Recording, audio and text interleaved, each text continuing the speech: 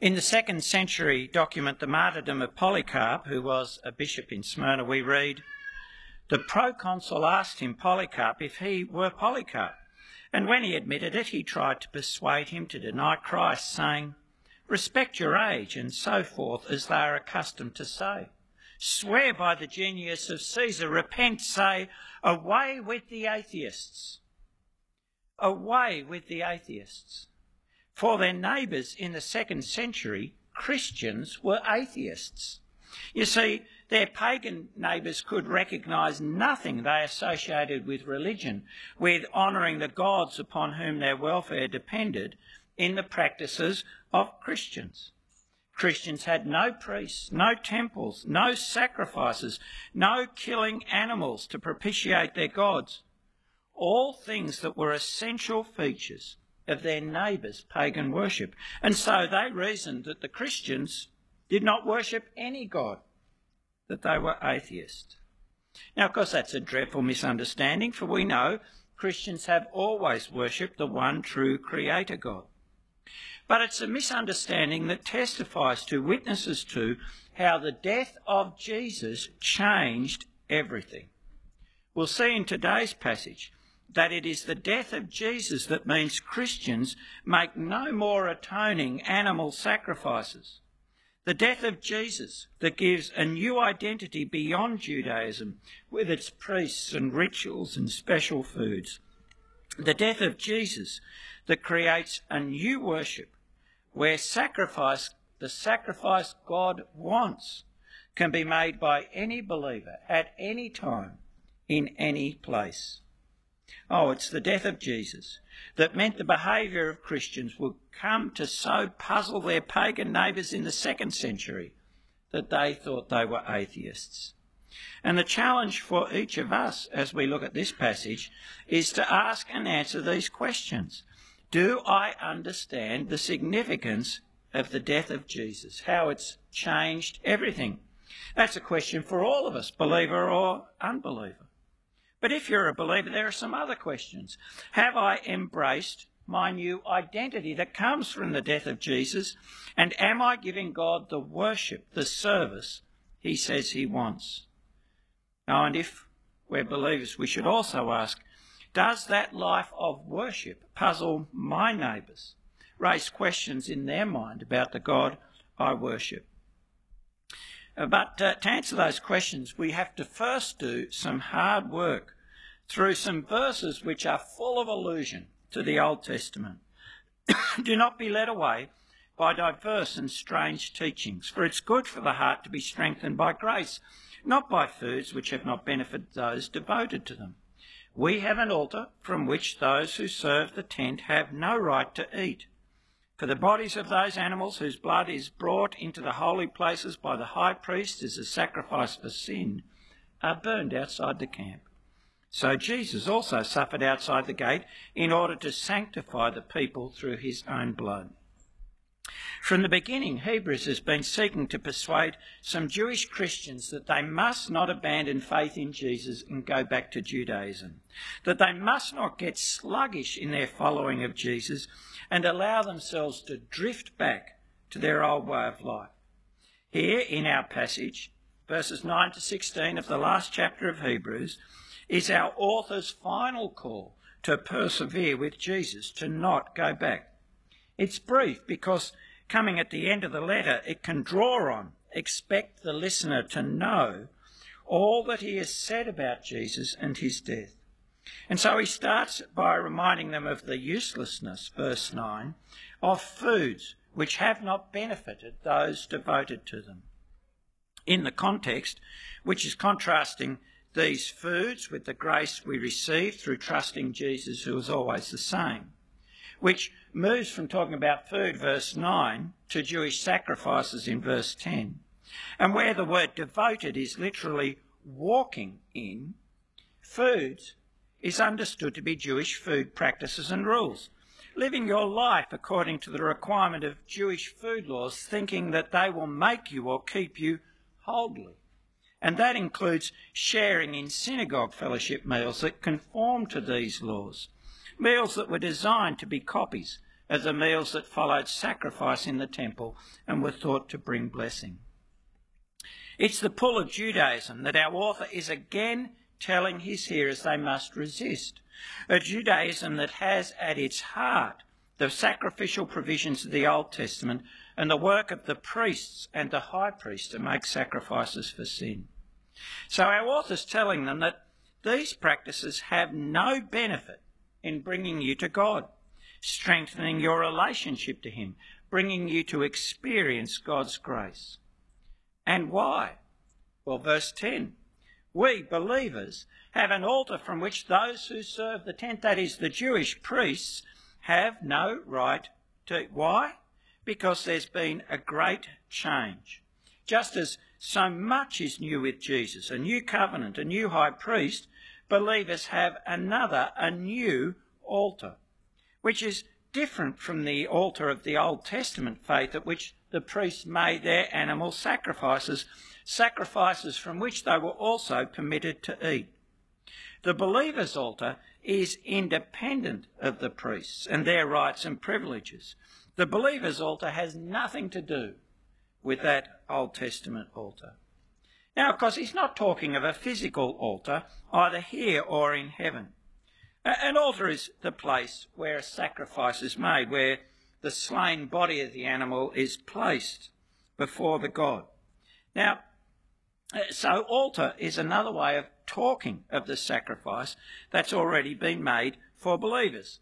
And of course, the altar for believers is the sacrifice of Jesus. To help us understand the nature of the death of Jesus for sin, what his death has done for believers, our author now moves from pointing out that the Old Testament priests have no part in this sacrifice, no right to eat at this altar, the believer's altar, to then presenting Jesus' death in terms of another sacrifice from which no one, including the priests of the Old Testament, had a right to eat. That sacrifice, that verse 11 tells us, involves the burning of the sacrificial animals' bodies outside the camp, is the sacrifice that was made by the high priest on the Day of Atonement every year, year after year. On that day, a bull and a goat were sacrificed, and their blood brought in to the most holy place and sprinkled before the ark on some of the furniture of the tabernacle to atone for, cover over the sin of the people. And so in verse 16 of Leviticus 16 it says, thus the high priest, he the high priest, shall make atonement for the holy place because of the uncleanness of the people of Israel and because of their transgressions, all their sins. And so shall he do for the tent of meeting, which dwells with them in their midst. You see, the blood of those sacrifices was sprinkled in the most holy place to atone for sin. But of course we know from Hebrews chapters 7 to 10 that the repetition of that sacrifice year after year showed that it never really dealt with sin. That in cleansing the furniture, the externals, it was really pointing beyond itself to the need for a better sacrifice that would really deal with our sin, our inner defilement, deal with it once and for all, that would cleanse our consciences from sin. And so our author, in verse 12, points out a feature of Jesus' death, we'll see it's there in John 19, that helps us see how Jesus' death deliberately fulfills the Day of Atonement rituals. He says, as the bodies of the sacrificed animals were taken outside the camp, outside the holy precinct, so Jesus also suffered, died outside the city of Jerusalem, which was again reckoned to be a holy precinct, in order that he might sanctify the people through his own blood. Now the arguments, and we do see that in John 19, by the way, Jesus is crucified outside Jerusalem. So here, in a sense, his reflection on the Old Testament ritual intersects with history, the history of Jesus' death. Now the argument has been pretty dense to this point, hasn't it? Calling on a lot of background knowledge. But here in verse 12, the author gets to his main point, which is another restatement of the point he's made throughout the book. He's saying to his hearers and to us, you must not go back to Judaism, its rules, rituals and sacrifices, because they are useless. Jesus' death is the sacrifice that fulfills the Day of Atonement sacrifice. Jesus' death is the sacrifice that the Day of Atonement ritual was pointing to.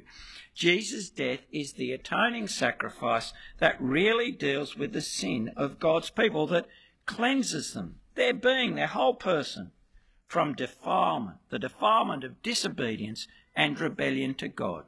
It sanctifies believers, that is, makes them holy once and for all. Now that's his main point, and there is a lot in that, relying on all that he said in the earlier chapters for the reader to get the full force of the point he's making.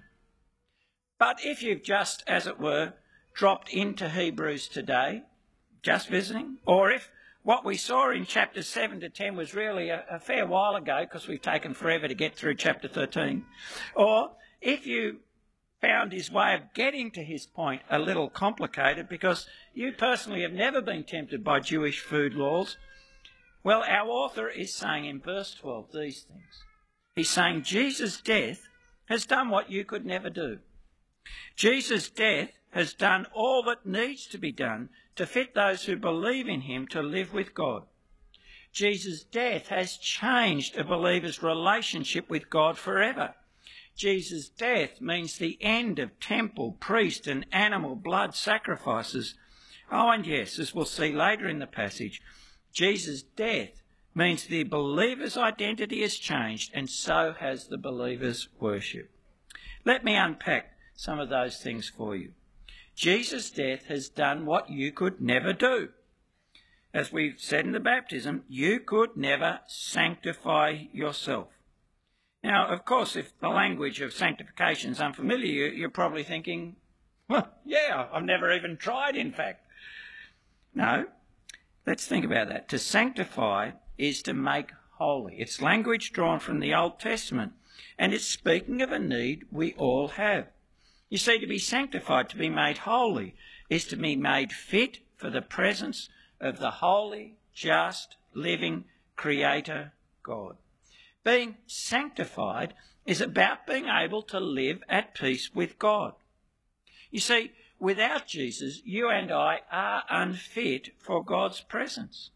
We have no peace with God. We can't live with him. And that's because you and I are sinners, people who've rebelled against God by choosing to do what we want rather than what God commands.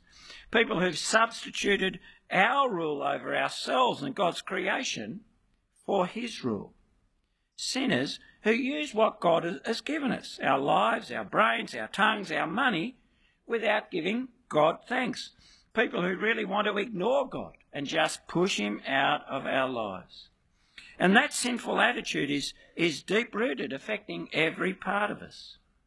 Now, what is the effect of that sin?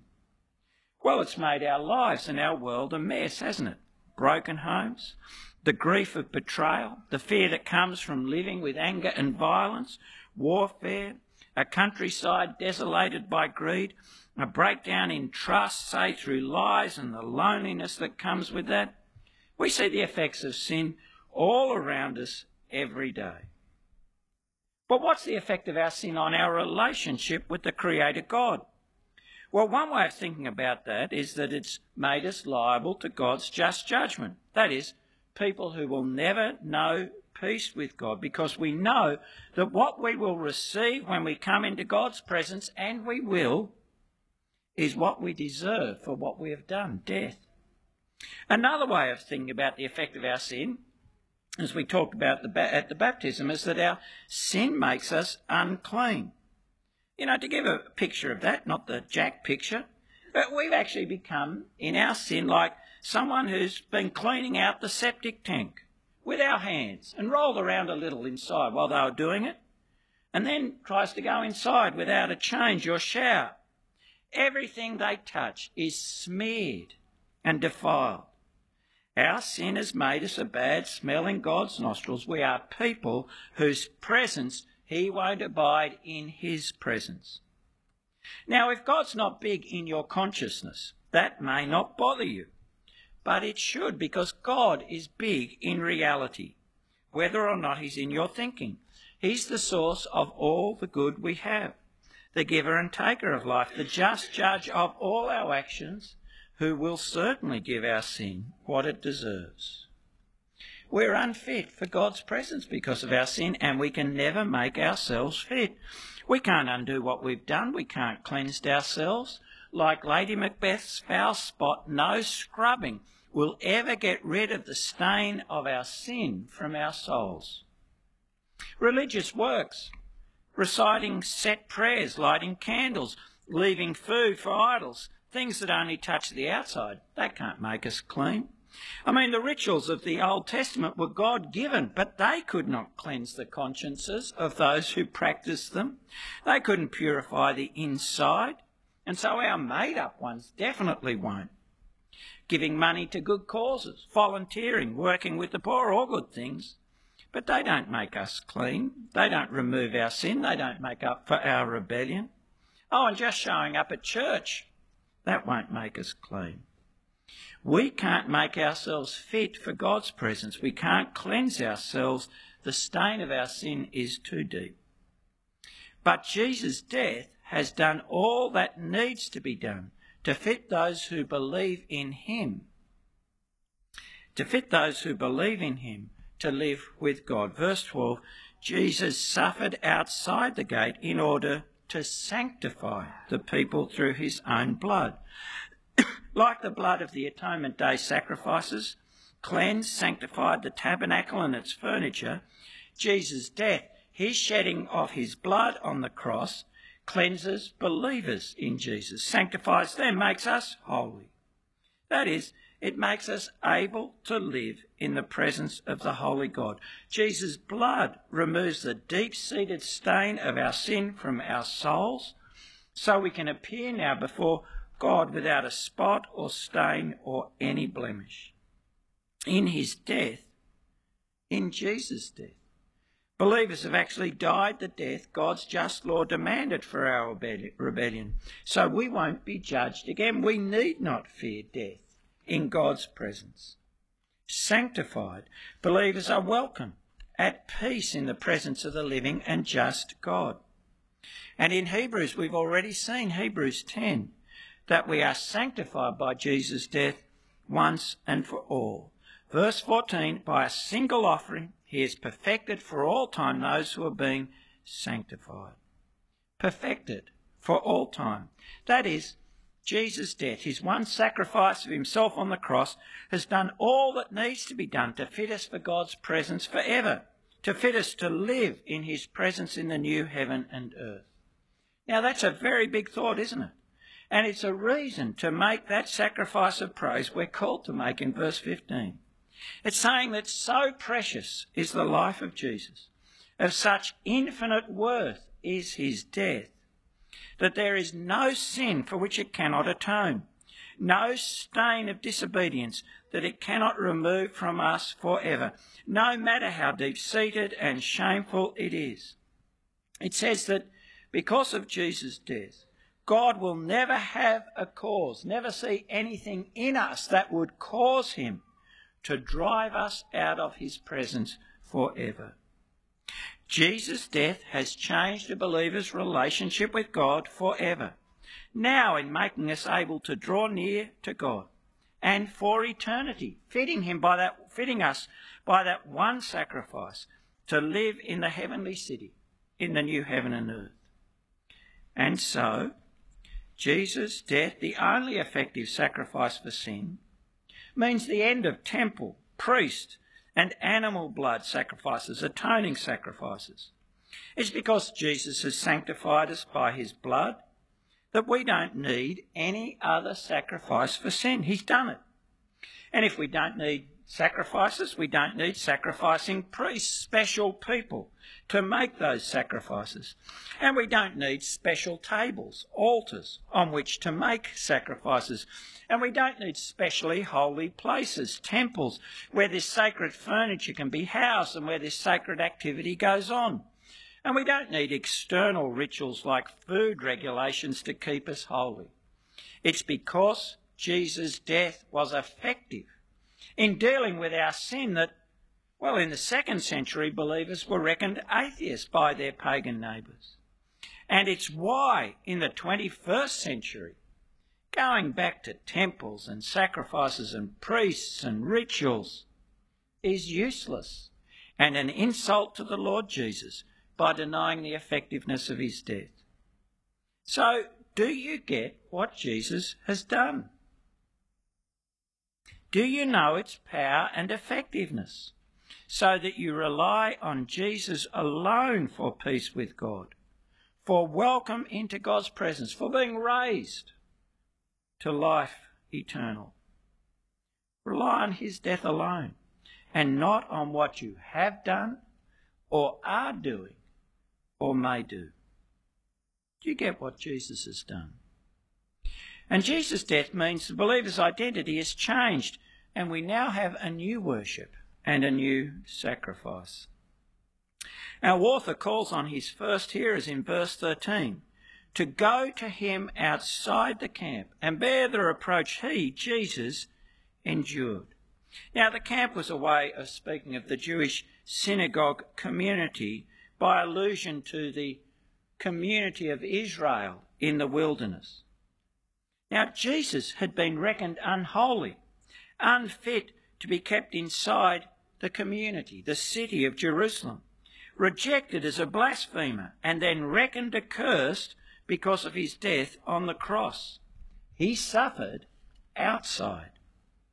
Believers are now called to join Jesus outside, to leave the security, the comfort, the respectability of being inside their community, called to share, like Moses, the reproach of Christ, that is, to share Jesus' shame, the shame of the cross, the shame that was his because he chose to obey God, to be faithful to his Father and do his will in a world of rebellion against God.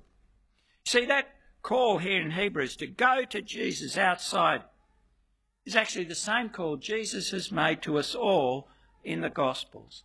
It's the call to follow him. If anyone will come after me, let him deny himself, take up his cross and follow me. The call to deny ourselves, that is, to repent, to give up being the boss of our own lives, pursuing our own pleasures and comfort, living for ourselves, and to bear that same cross, to have the same willingness as Jesus had, to suffer loss, grief and pain, to endure shame and exclusion for the sake of obeying our Father God, whom we now obey by listening to his Son Jesus and doing what he says. It's a call to set our feet in the path Jesus has taken, of love of God and love of others, no matter the cost, trusting the Father. In Hebrews, that call is focused on calling the believers to live publicly as followers, as disciples of Jesus, to have our identity and security now not in belonging to this group or that, whether it's our family or our footy team or our friendship group or our ethnic group, but to have our identity in being a Christian, a follower of Jesus. It's a call to live publicly as a follower of Jesus in a community like ours that disapproves of Jesus. Now, that public identification may cost, will cost, as it has cost Christians over the centuries. The cost of loss of security, family, social support, loss of reputation, especially in our society, of being thought harsh and condemnatory because you, say, stick to the Bible's teaching about the relationship of the sexes, or the cost of being thought unreal or otherworldly. It may even cost, as it did for Polycarp, that bishop in the 2nd century, our lives. But we are called to go out to him, bearing the reproach he bore. And notice that. We do go to him, to Jesus. Leaving the camp, leaving the city, leaving the community, we are not alone, never alone, but in company with our loving and living Lord, whose obedience was vindicated by God in raising him from the dead. And in being his, having our identity as his followers, we now have a new belonging, a new city, a new hope. Here we have no lasting city, but we are seeking the city that is to come. Believers in Jesus are now citizens of the heavenly Jerusalem and pilgrims and strangers on earth. And that is wonderful, because nothing is lasting here. But the city to come endures forever. You see, giving up all for Jesus, going outside to him, only means you lose what you were always going to lose. That's right, isn't it? Naked we came from the womb, and naked we depart. At the end we take nothing with us. No love, no reputation, no homes, no families. We lose all in death. Giving up all for Jesus means you can only lose what you are always going to lose to gain what really matters. Peace with God, wholeness, life in the new heaven and the new earth. To gain what could never have been yours except through Jesus. To gain what can never be taken away from you. For your citizenship is secured by his death forever. So if you're a believer in Jesus, is that how you think of yourself? Have you come out to Jesus? Have you publicly identified yourself in your family or your workplace or your school as his follower? Come out in an age that still rejects Jesus and wants to drive him from public life. Have you come out to Jesus, knowing that by his death outside the gate you have a sure hope and a heavenly destination? Well, the effective work of Jesus and the new identity we have as his followers, as citizens of the lasting city, means we also have a new worship. Through him, then, let us continually offer up a sacrifice of praise to God, that is, the fruit of lips that acknowledge his name. Do not neglect to do good and to share what you have, for such sacrifices are pleasing to God. Now, this whole section of Hebrews has started with the call to worship God acceptably in chapter 12, verse 28. And then it concludes with the call here to offer God acceptable, pleasing sacrifice. This whole section from 12:28 on has been describing a whole life of acceptable worship or service of our God, who is the consuming fire. This call for sacrifice is now the climax of that description of a whole life of worship. And remember that for the first hearers, whether they were Jews or pagans, sacrifice had been central and essential to their worship of God, part of their lives. That sacrifice, of course, was literal, not metaphorical. It involved lots of animals and lots of blood. But our authors just told them and us of the end of those sacrifices because of the effective atoning sacrifice of Jesus. And so, of course, the first hearers had a natural question. If those sacrifices are gone, what do we do to please God, to serve or worship God? Because that's what we thought we were doing in those sacrifices. Now, to bring home the greatness of the change Jesus makes, and to reinforce by saying we make another kind of sacrifice, that there are now no atoning sacrifices, our author answers by giving this description of this different sacrifice. Let us continually offer up a sacrifice of praise to God. Trusting Jesus, relying on his work, what God calls for and will accept is our praise. Confessing him, Father, Son and Spirit as our saving God. Thanking him for sending our Saviour Jesus. Praising him for that salvation we received through Jesus' death. That's right. Praising him for its benefits, for being forgiven, made holy, adopted as God's children, for being given access to his presence and help, for being brought to the heavenly city, for being given the kingdom that cannot be shaken. That is all ours in trusting the Lord Jesus Christ. And that is worth giving thanks for and praise for, isn't it? But it also tells us we can only praise the Creator God truly where we confess his Son Jesus as Lord and Saviour. And he is talking about verbal praise. It's the fruit of lips to be offered to God. And we're to make this praise, it says, continually. Let us continually. Sometimes in public, sometimes in private, sometimes in company, sometimes alone, sometimes with music, sometimes without, sometimes in song, sometimes in prose, at meals or fasting, when times are good or when times are tough, like Paul and Silas in Acts, singing hymns in the jail in Philippi. Praise is now our sacrifice to be offered continually. All times are good for sacrifice. And yes, doing good and sharing is the sacrifices that are pleasing to God as well. He's talking about acts of kindness and generosity to others, and it is acts, deeds, not just thoughts or words called for. You know, it's the thought that counts, of course. It's one of the lamest excuses for failure, that was ever made. Deeds count. Doing counts. And that generosity is the sharing of our material goods and the wealth with those who need them.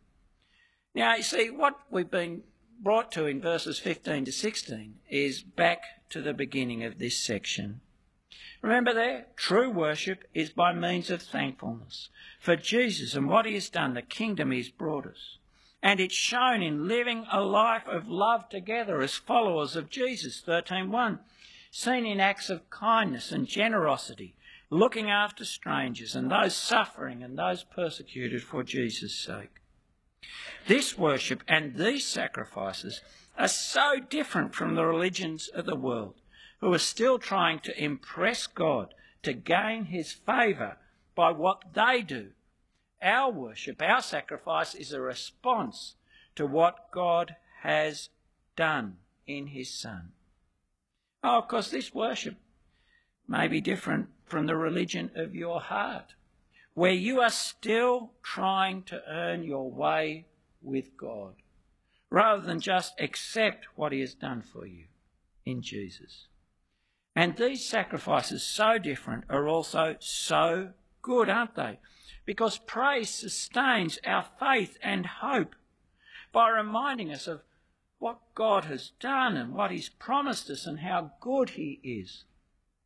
And kind acts and generosity sustain our life together, the means God gives us to encourage each other to persevere, and both honour Jesus and bring others to thank our God.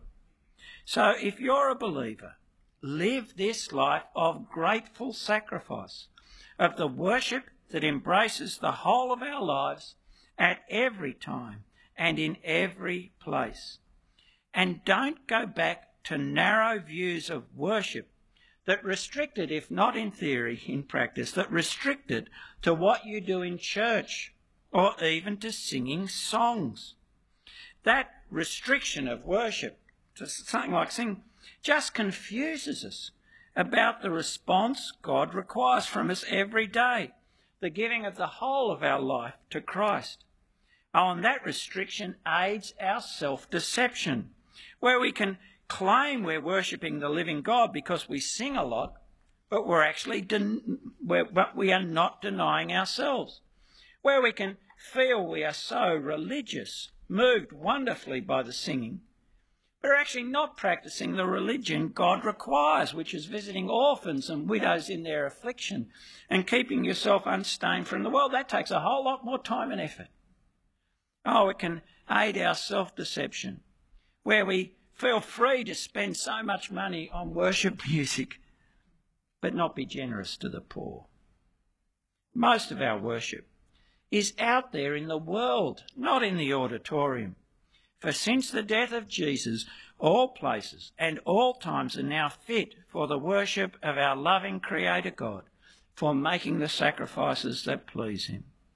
And to avoid this narrowing, to help you avoid this narrowing, you won't hear our music leaders, who serve us so well in helping our common sacrifice of praise, called worship leaders.